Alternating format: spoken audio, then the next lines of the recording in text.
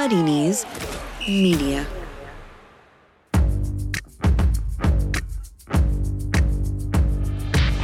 Totally Football Show. Today, goalless at Goodison in a game that put the Meh into Merseyside derby. But elsewhere, there was drama. Newcastle outplaying the Blades. Arsenal, their trip to the seaside, ruined by hungry seagulls. And a keeper stretchered off with a serious injury. Roy Keane not thought to have been involved. We round up all the key points, enjoy some blasts from the past, and get the latest on the Championship and Europe too. It's all in this Totally Football Show in association with Paddy Power.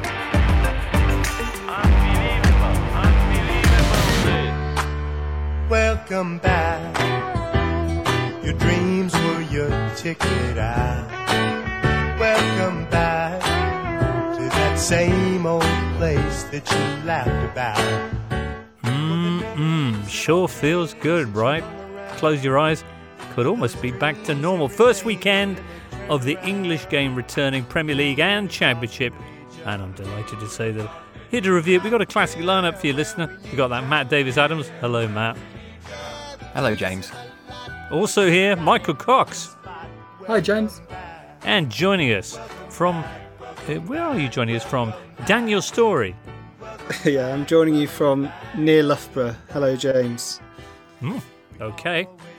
June 21st, the longest day. And it sure felt like it through much of that Merseyside derby, eh? Matt, you missed the first half because you've been working. Do you guys want to fill Matt in on what happened in the first 45 minutes? Daniel?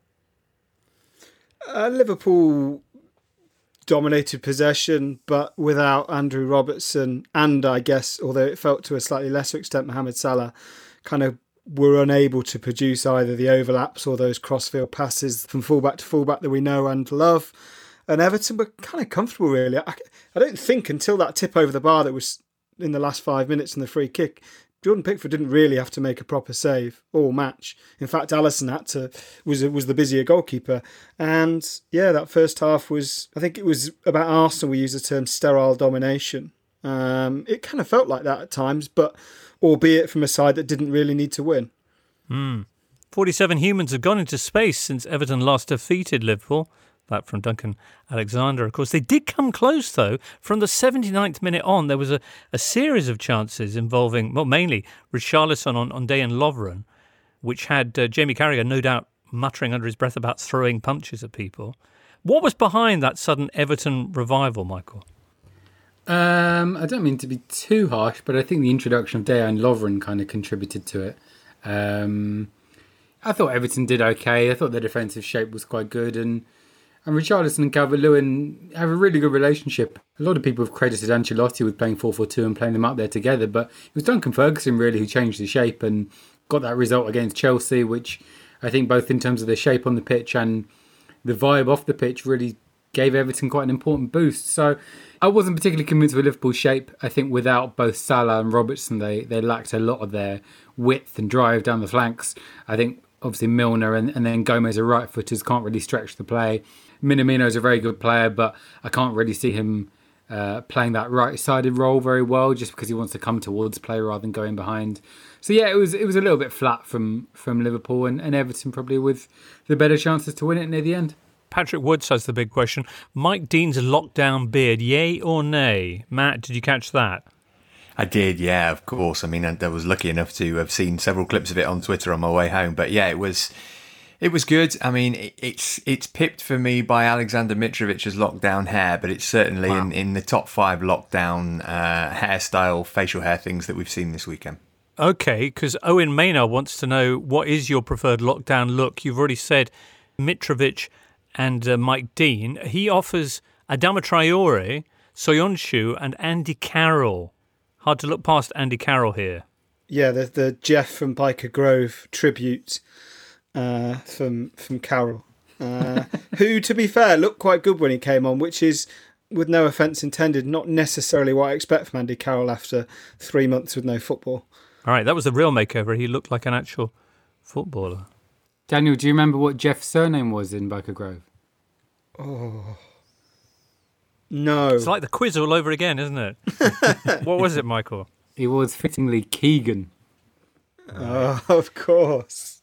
Well, it's been a red-hot day of football action. Where does that leave the title race? Well, Man City will be taking on Burnley Monday evening. If Man City don't win that game, and by the way, Burnley's last 2 visits to the Etihad saw them beaten 5-0 on both occasions, then a victory for Liverpool against Crystal Palace on Wednesday will see them win the title after 3 decades, etc., and so on. Hey, joining us on the line now from Goodison is Julien Laurens. Jules, so you got in. Was it tough? And what was it like once you were in there? So it wasn't tough. The French TV channel that I work for has the rights, although it's more limited than the written press. But yeah, it still feels very strange. Like it was at the Etihad for the City Arsenal game. It feels almost like you play in a hospital. Everybody has the mask, and you can hear what everybody is saying. The players, the manager, although he echoes a lot, I think, especially in certain grounds. But yeah, I guess we need a bit more time to get used to it, really. Did you find yourself underperforming without a crowd to keep you sharp? I hope not. I hope they'd be happy with my contribution.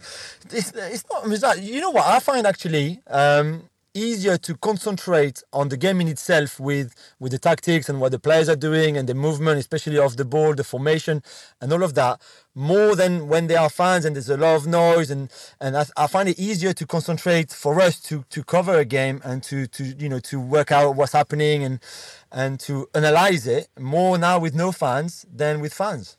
But do you think maybe for the two teams that was possibly why it was a kind of underwhelming Merseyside derby, this one? Yeah, certainly. So what was really strange, James, there was a lot of police. The police force, it was massive. If you compare it with the City Arsenal game where I was as well, where there was hardly no police there. Of course, this is different because it's a derby and it's big. And for a long time, we thought maybe this game would be played somewhere else. And maybe we thought this game was going to clinch the title for Liverpool. So, of course, there was more at stake. But there was loads of police. The helicopter was going round over the stadium for easily 2 hours before kickoff. You had the police on the horses and everything, and you had a few fans there and there, but it was not massive, and maybe they didn't really know what to expect.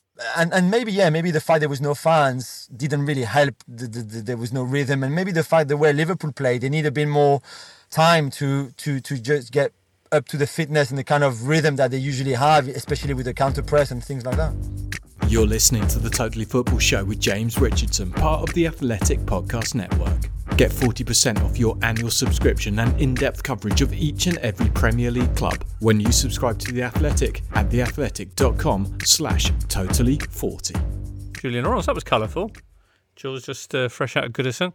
Now, I mentioned that Liverpool could win the title against Palace. Did you know that Palace was actually the last team to win at Anfield in the Premier League 1,156 days ago? That was Sam Allardyce's Eagles. And they won 2-1 there, thanks to that brace from Christian Benteke. Now you remember. That was April 2017. Palace, in their current iteration, under Roy Hodgson with his new rascal hairdo, are looking pretty fine as well. What are the odds of them going there and springing a bit of an upset? Yeah, I mean, you mentioned that Anfield, I think for a while they had a record where they were the most recent side to win at Anfield, Old Trafford, Emirates and the Etihad. Not sure that is still standing, but it shows the fact that, they've traditionally, or over the last 3 or 4 years, been better away from home than they have been at Selhurst Park, in part because they've got a couple of really good counter-attacking players and have tended to struggle when the opposition have men parked behind the ball. But yeah, they looked very decent on Saturday night. Probably the only side we've seen who have actually started the game strongly and scored twice before half-time. I wouldn't bet on them defeating Liverpool. But yeah, maybe they're the kind of side that could cause them problems. I mean, we saw tonight Liverpool didn't look particularly well equipped to break down a deep defence. It hasn't been a problem for them throughout this season, but I think that has relied on kind of good passing combinations, and maybe that's a little bit difficult to kind of start from zero after this enforced break. Well, indeed. Palace on a run of 4 straight victories, most recent of which was, of course, their 2-0 win away at Bournemouth on Saturday. Loads more football to come, listener, on this Totally Football Show. Next up, Guendouzi grabbing more pay. We'd all like to do that, right, workers? And the Spurs Man United. So, Gary, not your day today. Where did it all go wrong? Well, I think on balance we were the better team, actually. But Gary, you lost 9-0. Well, yeah, if you look at the scoreline, sure, but, we had a lot of injuries. The pitch was very heavy, the wind was against us in both halves, and... At Paddy Power, we know managers' excuses are one of those things that drive you bananas about football. But after a few months without the beautiful game, well, everyone's entitled to their say, aren't they? Football is back. All is forgiven. Paddy Power. 18+, begambleaware.org.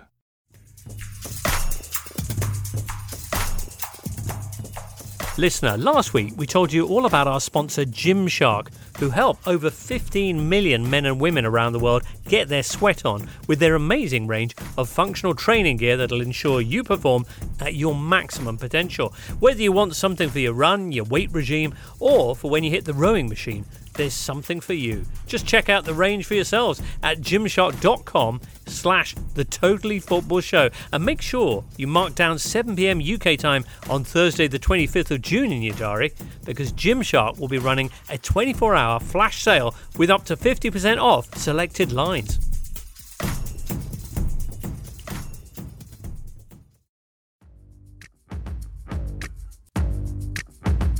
You're listening to The Totally Football Show with James Richardson. Okay, earlier on in this round, long time ago now actually, on Friday, massive game in the race for top 4-5. Spurs taking on Man United. Spurs opening the scoring, Bergwijn with the goal, Harry Maguire and David De Gea not covering themselves in glory, and Roy Keane's head almost exploding at half-time. And I am sick to death of this goalkeeper. I would be fighting him at half-time. There's no getting away from that. I would be swinging punches at that guy. Roy Keane there. Any thoughts? Daniel?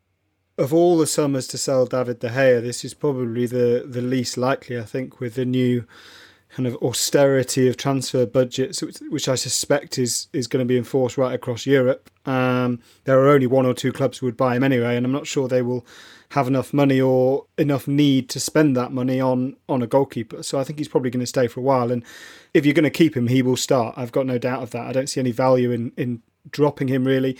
I think Dean Henderson is a good goalkeeper, but I think it helps him being at Sheffield United at the moment rather than being at Manchester United. I think his reputation will never be higher because he does make mistakes. He made a couple of horrendous mistakes in the under-21 Euros last summer, and he's made the odd one at Sheffield United. So I think it helps him to be where he is, but I guess they've got a decision to make down the line, but I still think De Gea will stay as number one for a while.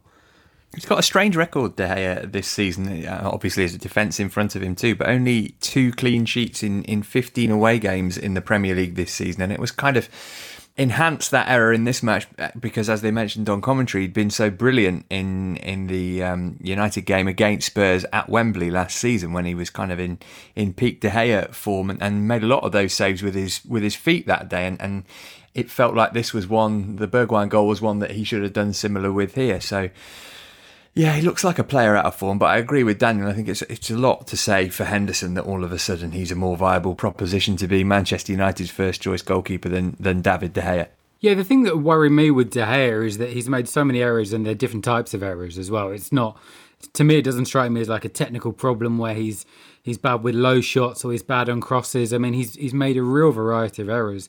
And you know, when De Gea first came to Manchester United, there were a couple of areas of his game that weren't particularly strong, but he's always been a good shot stopper, and I just can't really see any excuse for letting that shot in at the weekend, on Friday night, I should say. I mean, it's one of those goals where the first time you see it, you think it's a wonder goal. The second time you see it, you're like, it's not that good. And third time you see it, you don't really know whether to blame Harry Maguire or De Gea more for that, because I thought the way Maguire got left behind he was miles away from Bergwijn after one little change of direction. It was quite remarkable. We know that Maguire is not the quickest and he has to compensate for that with good positioning, good body shape. But, I mean, to get left behind to that extent, I thought was really worrying from his perspective. So, It was, I think, a poor goal to concede rather than, as I'd initially thought, a moment of magic. How happy should Mourinho be with the point, but also Spurs' performance? Classic Mourinho second half from him. Their last shot target, I think, came half an hour into the game, and after that it was just sit back. I just thought Spurs came off terribly from that second half, or Mourinho did in particular.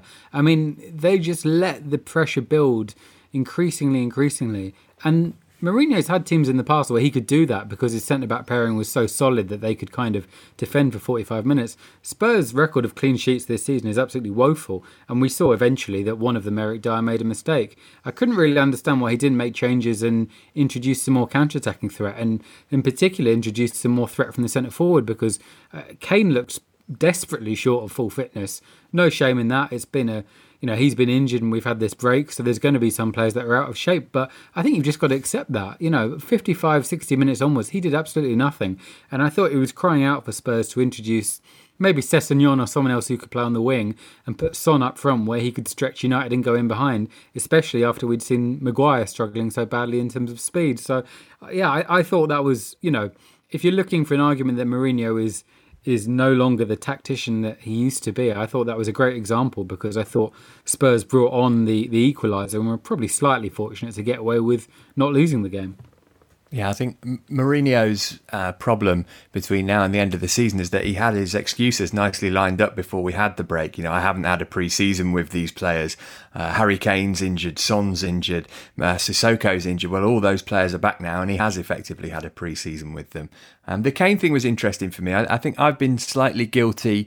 I was doing this with Loftus-Cheek actually before the Chelsea game today, of thinking, well, there's a huge benefit for people like Loftus-Cheek and Harry Kane, because you come back from an injury and people say, well, you're lacking match fitness, you're lacking match sharpness. Well, so was everybody else going into this game, because nobody else had played for 3 months either. But it was really stark that Kane and Loftus-Cheek both looked so far off the pace, having been out for so long. So maybe it's just not fair to expect Harry Kane to be even at 60-70% of his capacity yet when he hasn't played for so long, just because nobody else has played for a long time either.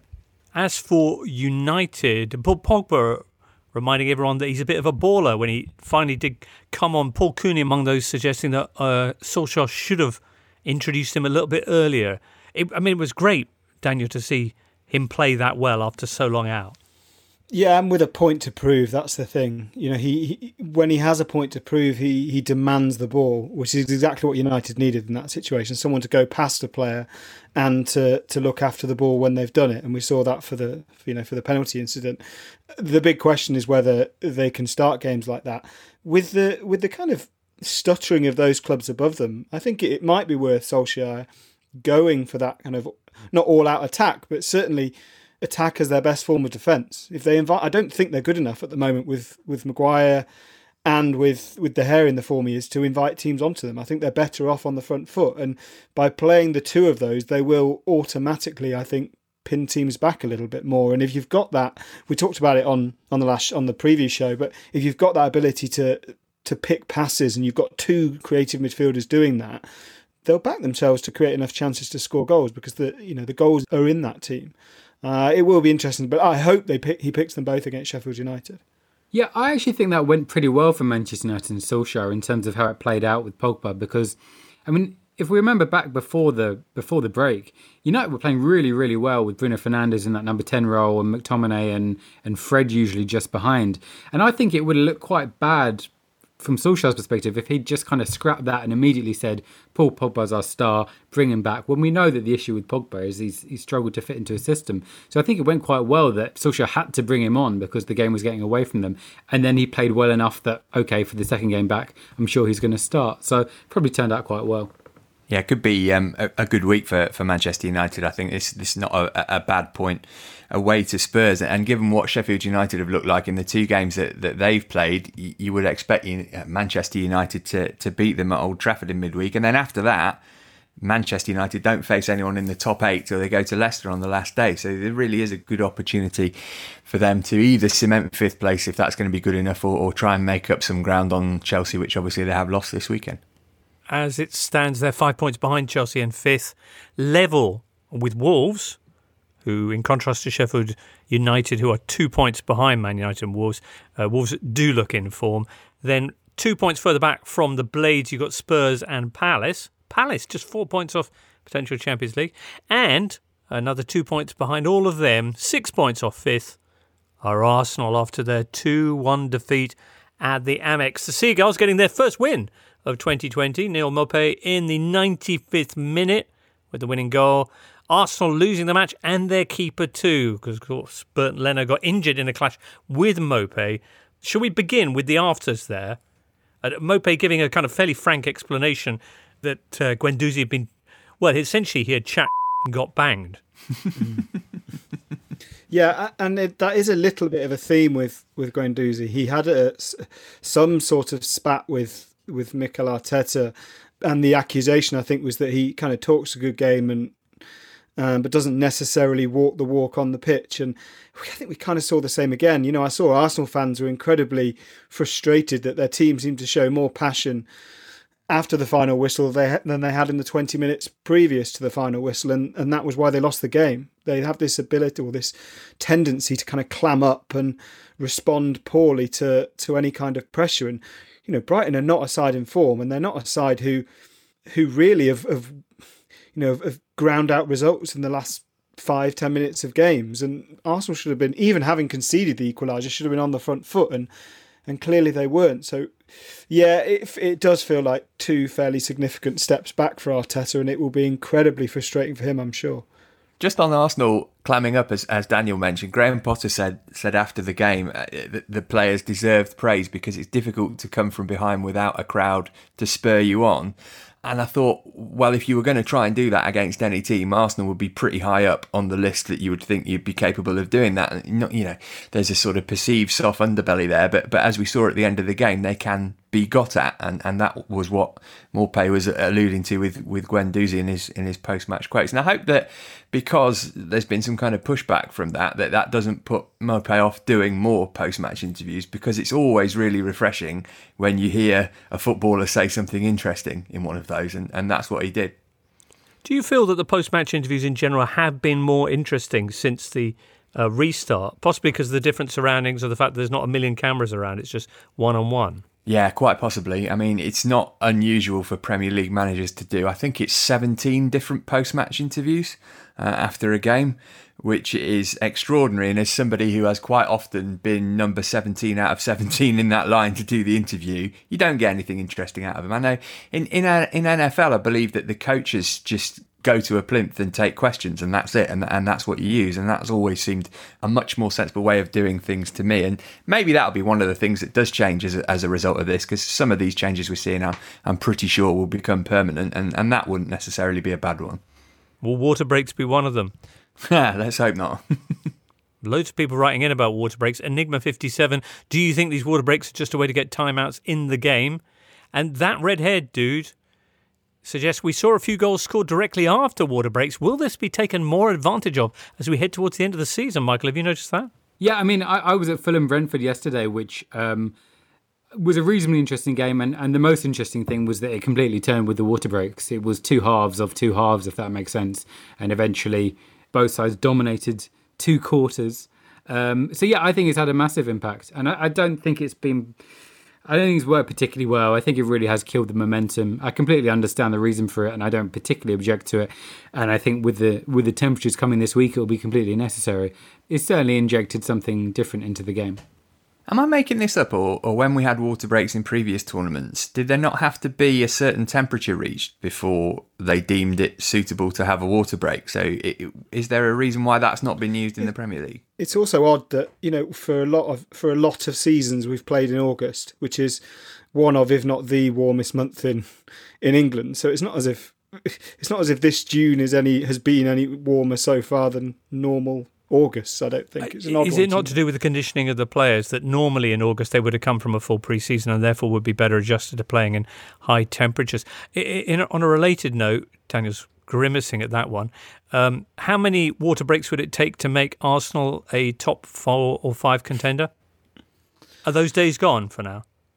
I saw those tweets, people asking that question. I kind of thought about it. I suppose we are hardwired. We're all 3 guests of a similar-ish age, and we are kind of hardwired to consider certain teams as top 6 or top 4 or even title contenders. And it is unthinkable for me to go into a season assuming that Arsenal won't finish in the top 6 or at least get close. But they are testing our patience on that, because they've won twice away from home this season, which is pitiful, really. I mean, only Norwich have won fewer away games, and that's I know they've drawn plenty, but that's not good enough. And it's not good enough for us to consider them as top 6 hopefuls at the moment. They only are this season because the competition around them is so average, I think. There's a lot of work to do and not a lot of money to do it with.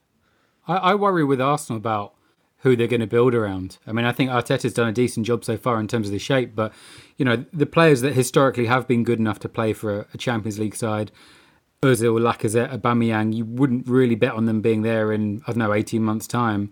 The players who probably will be there are still to prove themselves. So you're left with a pretty minimal group. I'd say probably Bellerin, Torreira, maybe Tierney, even he's obviously very early into his Arsenal career. So, yeah, I mean, it was quite a worrying display, I thought, from Arsenal yesterday.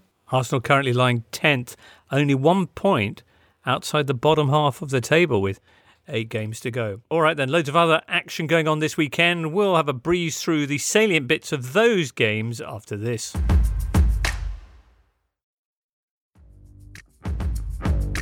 You're listening to the Totally Football Show in association with Paddy Power. Saturday, Saints handed Norwich their 4th of 8 and 5, a 3-0 win for Southampton at Carrow Road. Watford and Leicester had yet another dramatic finale. What is it, 6 of the last 7 games between these two have had a goal after the 90? Remarkable. So it was goalless at the 90. Then Ben Chilwell scores that absolute rocket. And then in the 93rd, Craig Dawson, with what Steve McManaman described as an escape to victory overhead kick, equalises. And then there are scenes. Elsewhere, Wolves did West Ham with Traore power. Wolves whose season began almost a year ago. Remarkable, 25th of July. And as we mentioned, Crystal Palace beat Bournemouth at the Vitality. Did it break the record?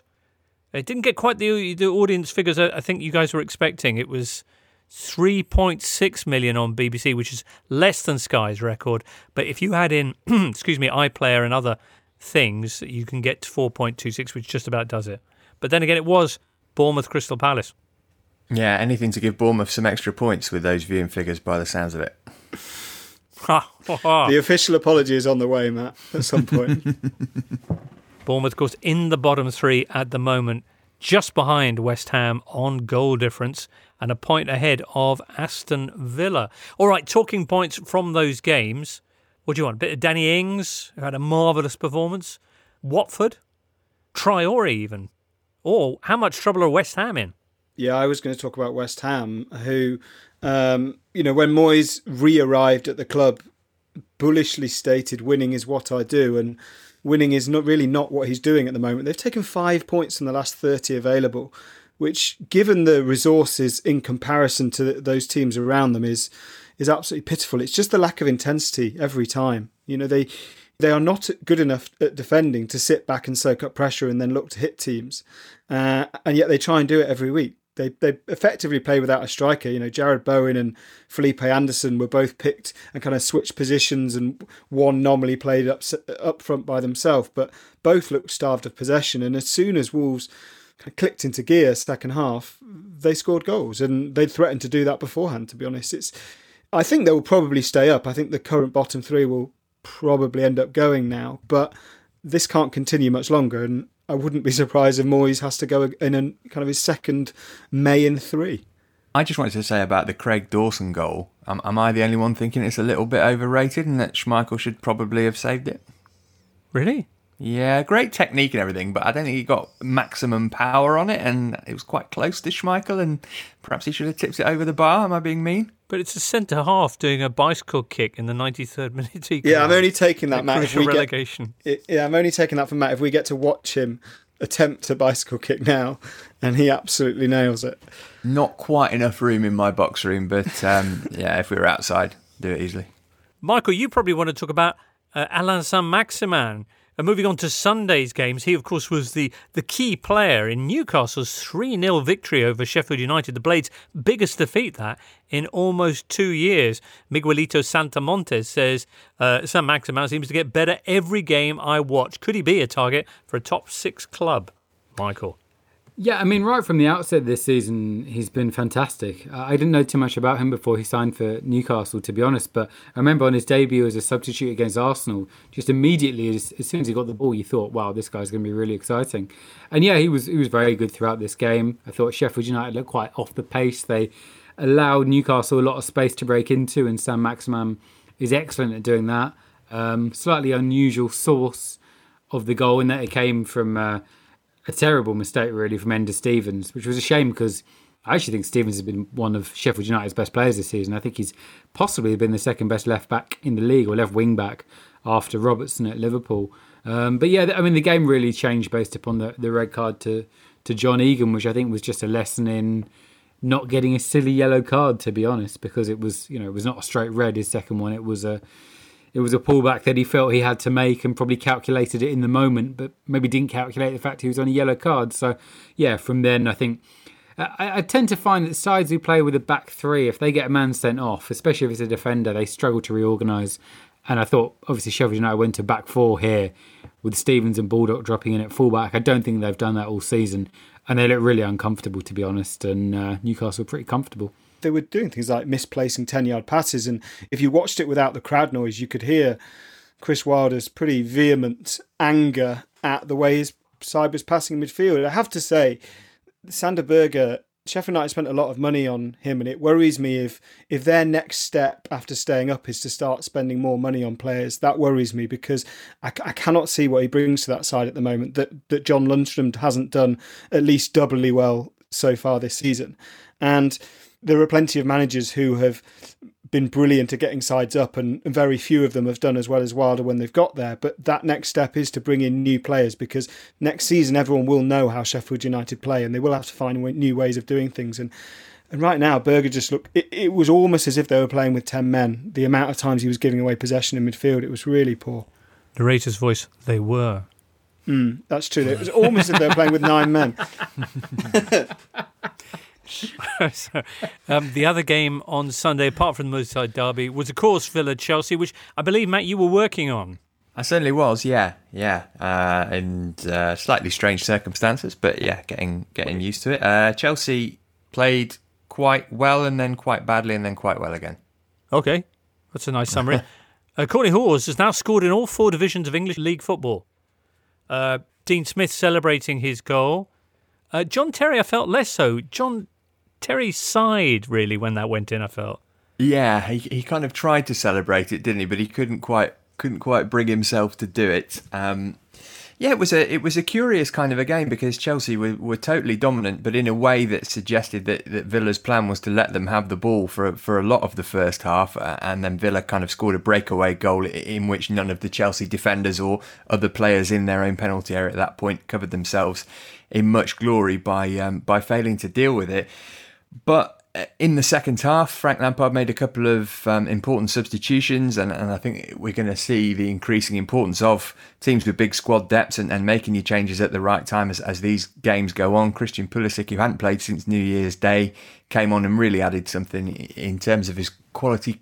Arriving into the penalty area, Lampard described it as, but with some quality at the end of it too, for the equaliser. And even Ross Barkley, who came on, certainly helped move the Villa midfield around a little bit more. And then Olivier Giroud, who I was slightly surprised to see starting ahead of Tammy Abraham, I have to say, even though Giroud was in possession of the shirt before the break, hit a deflected winner 2 minutes later, and other than a late mistake from Andreas Christensen, which almost let Hotter in, Villa didn't really lay a glove on Chelsea after that, and it's kind of getting more and more difficult to make a case for Villa avoiding relegation. You know, the transfer business that they did not only in the summer but in January as well looks pretty calamitous. Jack Grealish got fouled a lot, didn't really do much more. It's hard to see a way back for them, but for Chelsea, brilliant weekend. Other than Wolves, nobody else around them picked up maximum points, and they've managed to do it. And as we mentioned, they've got this 5-point gap now between them and Man United and Wolves, which is key ahead of a big game coming up against Manchester City at Stamford Bridge on Thursday. And they got Ruben Loftus-Cheek back as well. Yeah, they did, and it was great to see him back after more than a year out, but he was a passenger in the game for the 55 minutes or so that he was on, which again comes back to my earlier point. You would expect that under normal circumstances, and maybe this is just me, but I thought that maybe the playing field would be a bit more level for people like him, but he looked like a player who hadn't played a competitive match in more than a year. But yeah, big boost to have him back, and N'Golo Kante as well, who had a terrific game and obviously came back to full contact training later than the rest of the Chelsea players, and has missed the bulk of this season injured, really. So if Chelsea can get him fit and firing for the rest of the season, they will hope that they can hang on to the position in the table where they are now. I can't really work out what Villa are trying to do, in that their best two players this season have been Jack Grealish and John McGinn when both have been fit, and yet Dean Smith seems to have changed strategy to go really direct and play with one young kid striker who's very good at holding up the ball, but his whole thing is that he doesn't score enough goals. He's never scored one at Premier League level, and he hasn't scored that regularly before. And it just looks a bit self-defeating, really. If I was Grealish and McGinn, I'd be really frustrated at watching the ball go over my head and having to feed off scraps when I don't think it's any better than what they were trying to do before. Well, good for Chelsea, and it should be a bumper edition of the Straight Outta Cobham podcast, Matt, later this week. Yeah, I can talk about that now. That's nice, isn't it? We'll be recording it tomorrow and it will drop on Tuesday. And like with this show, if you listen to it via the Athletic app, you can get it ad-free. Of course, the Totally Football Show is now partnered with The Athletic, where you can access the work of some of the greatest football writers on the planet, including Michael Cox. Woof. Very shortly, we'll be talking about why the 22nd of June is so important, and looking at the fixtures coming up this week. On Apple Podcasts, Spotify, Smart Speaker, and now ad-free on the Athletic app. This is the Totally Football Show with James Richardson. Monday, June 22nd. We were supposed to be in the middle of Euro 2020 at this point. Would have been here talking about Italy-Wales mainly. What do you think would have happened in that one? Italy would have ground out a 1-0 win against a Wales side full of pluck but not much tactical organisation. Really? Okay. Yeah. Well, we'll see next year, I guess. 22nd of June, though, is quite a historic date. 34 years ago on this day. You know what happened, Michael? Something to do with England losing in a major tournament? Absolutely. You say it like that, but it is one of the all-time great footballing occasions. It was a hand of God game in the World Cup at Mexico. Diego Maradona obviously beating Peter Shilton with his fist. Not like that. But anyway, and then that second goal straight from heaven. You have to say that's magnificent. There is no debate about that goal. Barry Davies got it, didn't he? 24 years ago. Matt, do you know what happened? Was it Stuart Pearce scoring a penalty against Spain in Euro 96? Brave man steps forward to take England's third. Banish the memory of Turin. Stuart Pearce. Oh, yes, what a penalty! Yeah, England beat Spain in, it says here, a penalty shootout. And this is your favourite penalty of all time? It's my favourite moment in football of all time. Are you going to cry? Because that did great traffic for us when Sasha went all emotional last week. I did warn Charlie that I might do a Sasha, but I think I can just about maintain my composure. Why is this? Because it's not even the last penalty of the shootout. Gascoigne scores another one for England afterwards, and then a Spanish player misses. So why the Stuart Pearce? Just because of Forest? Just because Forest, but more than that, it was about 14-year-old me learning that redemption is possible in this life after Italia 90, and obviously Pearce missed that penalty, and so rarely in any walk of life do you get the chance to redeem a moment like that, and he got it in this moment, and he's a kind of almost a figure of fun among some people, Stuart Pearce, and the fact that he's such a staunch patriot is part of that. His house in Nottinghamshire is about 5 miles away from where my parents live, and he's got a ginormous St George's cross flying in the garden, and that kind of thing is sort of easy to poke fun at, but he did love playing for England, and that was something which had followed him round for 6 years, and it's not often that you can actually see emotion escaping from somebody's body in such a visceral way as it does from Stuart Pearce's then, and it was completely overwhelming for him, for me. I'm sure it was for Daniel as well. As far as I'm concerned, England didn't even need to win that shootout. The fact that he had scored the penalty was enough for me to make that my favourite moment in football history. And yeah, I love Stuart Pearce. It also definitely helps that it is very nearly saved, isn't it? And if it is saved, I'm not sure he can carry on playing for England after that. I think that would probably have destroyed him. Shouldn't have been playing for England anyway. Graham Lasso was the left back in that tournament, got injured just before it. Pearce came in, and again, that's how he managed to get his redemption. By the way, do you know what happened 10 years ago on the 22nd of June, Daniel? 10 years ago? I'll tell you. It was the World Cup in South Africa. I knew that. And bit. South Africa put France out. Centre, Diaby. Voilà, attention, il remet ce ballon. La balle de 2-0. Le 2-0. Mfela. On va souffrir cet après-midi. It was the 2-1 victory for South Africa over France. This was after the incredible scenes that were kind of played out live on French TV, a little bit like a hostage crisis or something. And Anelka had been sent home after a bust-up with one of the coaching staff. Then Evra walks off the training ground and goes and sits on the bus in protest, and the rest of the team all pile in with him. And then they draw the curtains as well, just to kind of emphasise the point. And eventually a letter is passed out. As I say, the whole thing is live on French TV and handed to Dominic. Dominic reads it. And then they crash out anyway. And the next game, finish bottom of the group, and home they go. Yeah, happy days. Anyway, none of that exotica for us. But what do we have to look forward to this week? Well, here are the games coming up in the Premier League. Monday, it's Man City Burnley. All right. Tuesday, Leicester take on Brighton, while Spurs are up against West Ham. That could be an interesting fixture. Wednesday then, Man United are up against Sheffield United. Newcastle take on Aston Villa. Norwich and their game against Everton is free to air. Wolves are up against Bournemouth, and it's that potentially all-important Liverpool Palace game. Matt, you're going to be doing the Man City Burnley game on Monday night.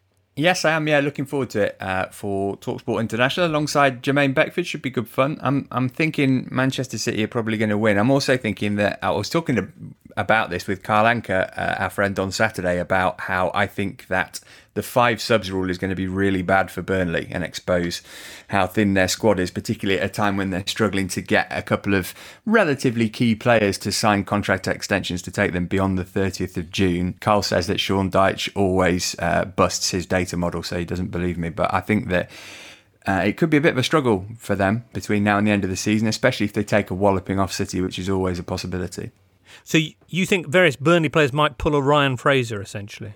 No, it's not so much that. It's that from what Dyche has been saying, that the club have been slow to offer them extended contracts. People like Phil Bardsley and Jeff Hendricks are not necessarily the most important players, but if we're going to be getting a lot of muscle injuries, players who you'd need around, and Aaron Lennon is somebody who's already said that he's not going to extend his contract regardless because he's got other offers on the table, doesn't want to get injured, and for what it's worth, they've released Joe Hart as well. So yeah, maybe a little bit down on numbers. Does look interesting, that Spurs game against West Ham. Spurs obviously with their concerns about getting into the top 4, and West Ham trying to avoid the bottom 3. West Ham are unbeaten on their last 3 visits to Spurs. Mourinho's first game in charge of Tottenham, meanwhile, was a 3-2 win at the London Stadium. How do you see this one going? I think Spurs will probably win, but we do need to see, as Michael said, in that second half, they were so passive. We do need to see some front foot play from Tottenham, because they can't just... Even if they're not going to finish in the top 4 or 5, and I don't think they will, this is incredibly important for Mourinho's reputation, both outside of Spurs, but also within his squad. You know, we've already heard the rumours have started again about Harry Kane not particularly enjoying this type of football and having to kind of drop so deep and help out defensively and being starved of service. And it does reflect badly on Kane if he doesn't get as much of the ball and he doesn't enjoy his football. So I think Mourinho's got some work to do. They have to try and play on the front foot, and that was going on long before this break. All right, well, that's the Premier League. The Championship, of course, got back underway this weekend as well. And Michael, you went along to what remains of Craven Cottage to see Fulham Brentford on Saturday lunchtime. What was that like? Yeah, to be honest, the last game I went to before the break was a non-league game where there was an attendance of about 200. So, to be honest, it probably wasn't that much different from that.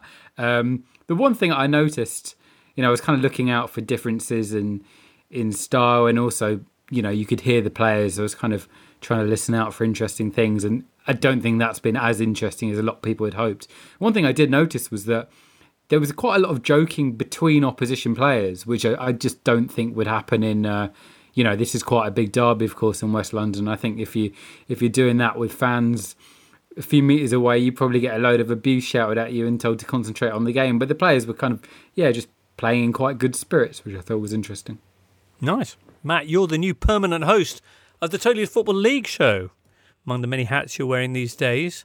What else happened, and what are you going to be talking about in the show this week? Well, we will be talking about the League 2 playoff second legs, which are on Monday night. But championship-wise, Leeds, again, will dominate. We did have Phil Hay from The Athletic on the Athletics Man in the Know on Leeds last week, and he was saying he didn't think that they would blow up like they did last season.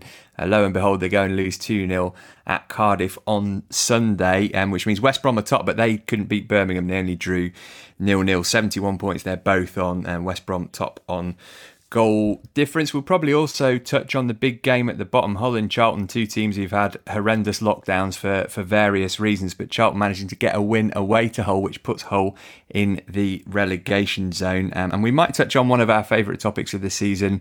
Jonathan Woodgate is struggling at Middlesbrough and beaten 3-0 by Swansea at the weekend. Woodgate said, "We were very poor and got caught too easily," which is pretty damning. Matt, you're a commentator. Here's something for you. As sharp as vinegar and as cool as a greyhound's nose with his finish. He decorates the net with a dozen roses with his catapult home. Ah, mamma mia! What brought that on? Well, we'll find out very, very shortly. But right now, here's Lee Price of Paddy Power with Ben Green. Thank you very much, Jimbo. OK, listeners, one weekend down, lots and lots of football to go. And here is Lee Price on the line from Paddy Power. Lee, let's look ahead to some of the midweek games, please. Let's start with hopeless Arsenal versus Southampton. Well, Southampton have looked sharp since the restart, haven't they? Whereas Arsenal have looked, well, Arsenal-y. This is probably the most damning indictment of the Gunners. We make both teams the exact same price here, 13-8. We cannot split them. A proper mid-table clash. Ouch. The draw, which looks even more appetising under Project Restart, is 23-10. OK, what about Spurs versus West Ham? A battle of the managers who haven't been the same since becoming Man United boss, but they're both over it, definitely. We actually see this one a lot clearer. Like an Eric Dyer foul for a penalty, we make Tottenham odds-on at 8-13. The biggest positive I could find from West Ham's humping by Wolves was that Declan Rice's new haircut suits him. Very nice. They're 4-1 to win this one, the draw 11-4. And let's finish off, Lee, with the big one for many, that is Liverpool versus Crystal Palace. Yeah, Liverpool's title party. Or is it? Crystal Palace blew Bournemouth away in a 30-minute spell on Saturday night in a blitz that was vaguely reminiscent of Liverpool themselves. Hey, I did say vaguely. That said, Roy Hodgson is an almighty 12-1 to get the win at Anfield. Something he struggled to do even when he was in the home dugout, to be fair. The draw is 11-2 and Liverpool 1-6 to finally get the deserved confirmation that they are champions of England. We think it's an inevitability. You can find out these odds and more at paddypower.com or the Paddy Power app. Prices are accurate at the time of recording. It's over 18s only. Terms and conditions apply. And when the fun stops, stop. OK, a little bit of Europe. Bundesliga had its penultimate round on Saturday. It's left us with two questions to decide.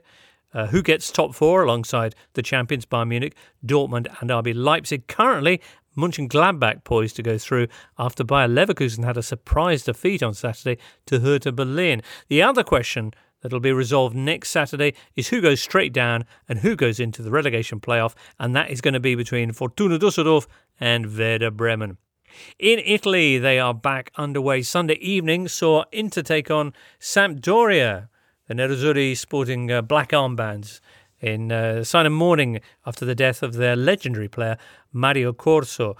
Inter also sporting a brand new looking Christian Eriksen, who's been in excellent form since the restart and was all over this game in the early spells, scoring a goal which was then disallowed for Kandreva's offside, then setting up Lukaku with a wonderful no-look pass.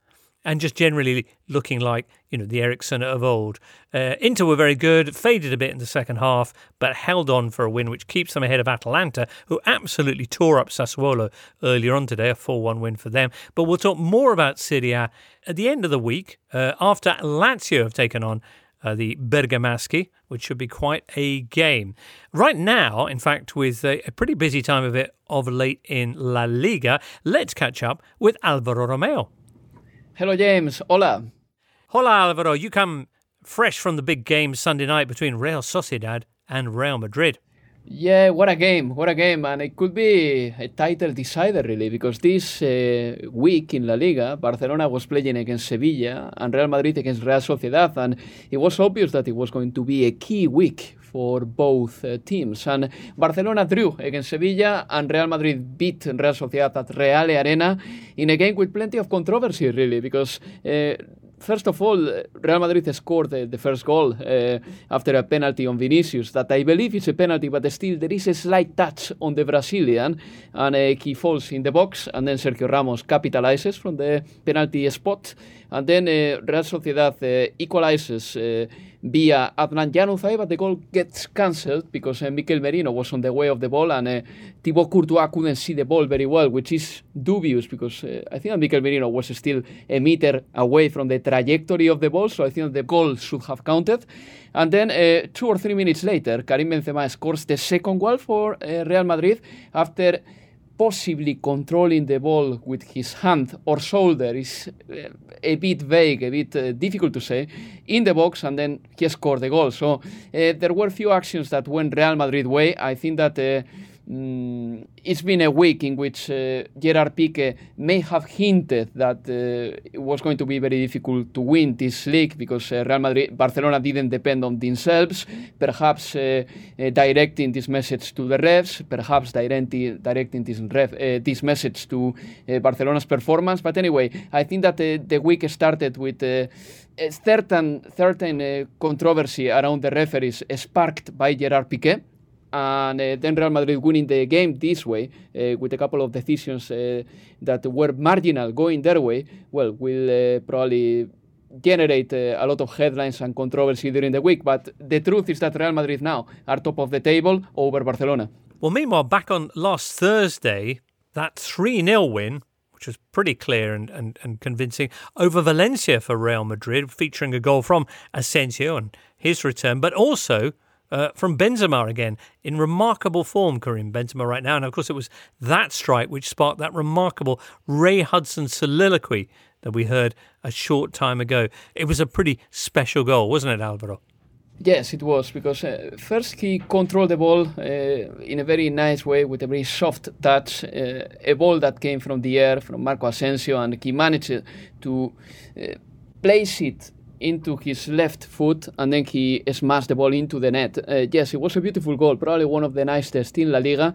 And as you said, Karim Benzema is a striker that did a first half of the season that was astonishing, but from January onwards he didn't score many goals. Well, after the pandemic, he has come back in form, and I think that the society that he can make with Marco Asensio and Eden Hazard can be very promising. Funnily enough, against Real Sociedad, after doing a good game against Valencia, Eden Hazard hasn't played a single minute, neither Gareth Bale, and Zinedine Zidane is still rotating the squad a lot. It doesn't matter who they play against. Today Vinicius or James Rodriguez played. James didn't do well, but Vinicius was key for Real Madrid, managing to get a penalty for Sergio Ramos to score it.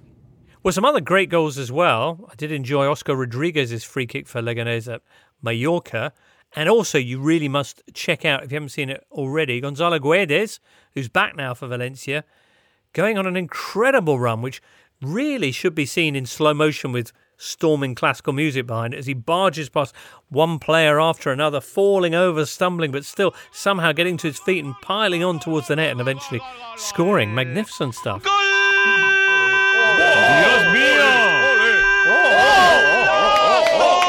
Gonzalo Guedes, he won the battle. We can say that this time because he got so many challenges. Gonzalo Guedes on his run to Osasuna's goal, and he managed to do it. And it's great to see that the Portuguese is back because this is his first goal of the season. He got an ankle injury for 3 months that ruled him out from the team from October until mid-February, and he's back and he managed to take on all the challenges and still score after a very cool finish in the box. Let's not forget that Gonzalo Guedes was the most expensive signing in Valencia's history a couple of summers ago. But since his signing, he was never able to produce the level that he offered when he was on loan from PSG. So this is maybe the start of a nice story between Gonzalo Guedes and Valencia after what it has been a very quiet season for the Portuguese player. What other news for us, Alvaro? Well, there are few. Of course, Celta beat Alaves 6-0, which is a really good result. Alaves, they were losing 2-0 when they lost the player, Aguirre Gaviria, and from then on, Celta just played with Alaves as if the team from Vitoria was their toy. Then Villarreal, it was... they beat Granada and they got 9 points out of 9 after the pandemic, so they are close to Europa League places and they are getting closer to Champions League places, so good for Javi Calleja's team. And then, Rubi, Real Betis manager, has been sacked after Betis lost against Athletic de Bilbao 1-0 on Saturday. The thing with Rubi is that they made a really big, heavy investment for him. Betis brought really good players this summer, the likes of Fekir or Borja Iglesias, Aleñá on loan from Barcelona, but the manager has not been able to give any sort of a style to Betis. Betis is not recognizable for anything in particular. They are not good in possession. They are not very good defending either. And yeah, the manager has been sacked. And I wouldn't say that Betis is in relegation danger because they are still reasonably far away from the relegation positions, but they have to wake up because otherwise they may be, suffering a little bit in July. How much of a surprise was this with Rubi? I believe I'm right in saying that his last 9 jobs now, in each of them, he's failed to last a full season. Yeah, the thing is that at Betis, he was given all the chance and all the confidence and a really good team. And I think that this was one of the opportunities of his life, really, after having been... basically managing teams that were trying to avoid relegation. So this is going to look bad on Rubi's CV, obviously. And I think that Betis will reconsider again sacking a manager that is doing well if next time that happens, because last season they sacked Quique Setién, now the Barcelona manager, and Quique Setién did a very, I would say, that acceptable season for Betis. Well, that's magnificent stuff. Alvaro, thank you very much. Look forward to catching up with you with more Liga soon. Fantastic. Thank you. Alvaro Romeo. All right, guys, that's it for today's show. Anything you want to just sign off with? Any kind of conclusions on this first weekend back from the Premier League? I mean, I think the football has been as slow as we feared. Is probably the best way to say it. But one thing that's been really noticeable, more than the lack of home advantage, which the Bundesliga clearly has and still has, is the number of late goals and teams kind of saving their energy for the last 20 minutes. There's been double the amount of goals in stoppage time as there has been in the first 25 minutes of matches so far. And the split between first and second half is roughly 20-80. So I think that might continue, and certainly for the first couple of weeks as the games come really thick and fast, is teams kind of spending the first half now just getting into the game. I just thought that Martin Tyler had a really nice line in the Everton-Liverpool game. I mentioned that I missed the first half of it, but it doesn't sound like I missed much, and Gary Neville and Jamie Carragher were kind of lamenting that it hadn't been great, and Tyler sort of hit the nail on the head for me by saying this might not be top level riveting football that we're watching yet at the moment, but we should be grateful for the fact that we have got some football to watch, and the extraordinary lengths to which the Premier League, the players, the referees and officials isolating themselves to make sure they can take part in this. It's an incredible effort that the Premier League have gone through. It's not like in Germany where, they've had far fewer deaths and the whole thing's been much better managed than it has here. It's been really extraordinary that the Premier League have managed to get this back on. And yeah, it might not be, a brilliant pulsating 4-4 Merseyside derby under the lights at Goodison in front of a rocking crowd, but it's more than we can reasonably expect to have at the moment, and I'm sure it'll get better as well. I think the same goes for our show, probably. It may not be the high quality you're expecting, but really we should all be grateful for the time that Matt isolating himself in his little box room there, make it all possible. Daniel on the outskirts of Loughborough sacrifices a listener. Anyway, super. There'll be more of that kind of thing when we join you. We'll be recording anyway after the Liverpool Palace game on Wednesday night, so Thursday morning, I'm thinking, for you. Do join us for that. There'll be all sorts of other things we'll be discussing in the course of the show. For now, though, it's many thanks to Michael, Matt and Daniel, and you, listener, and of course producer Charlie, and we'll catch up with you later in the week. You've been listening to The Totally Football Show, a Muddy Knees Media production. For sales and advertising, please email sales@muddykneesmedia.com. Keep up to date with everything across our Totally Football network at The Totally Show on Twitter, and make sure you check out our brand new website too, thetotallyfootballshow.com. Muddy Knees Media.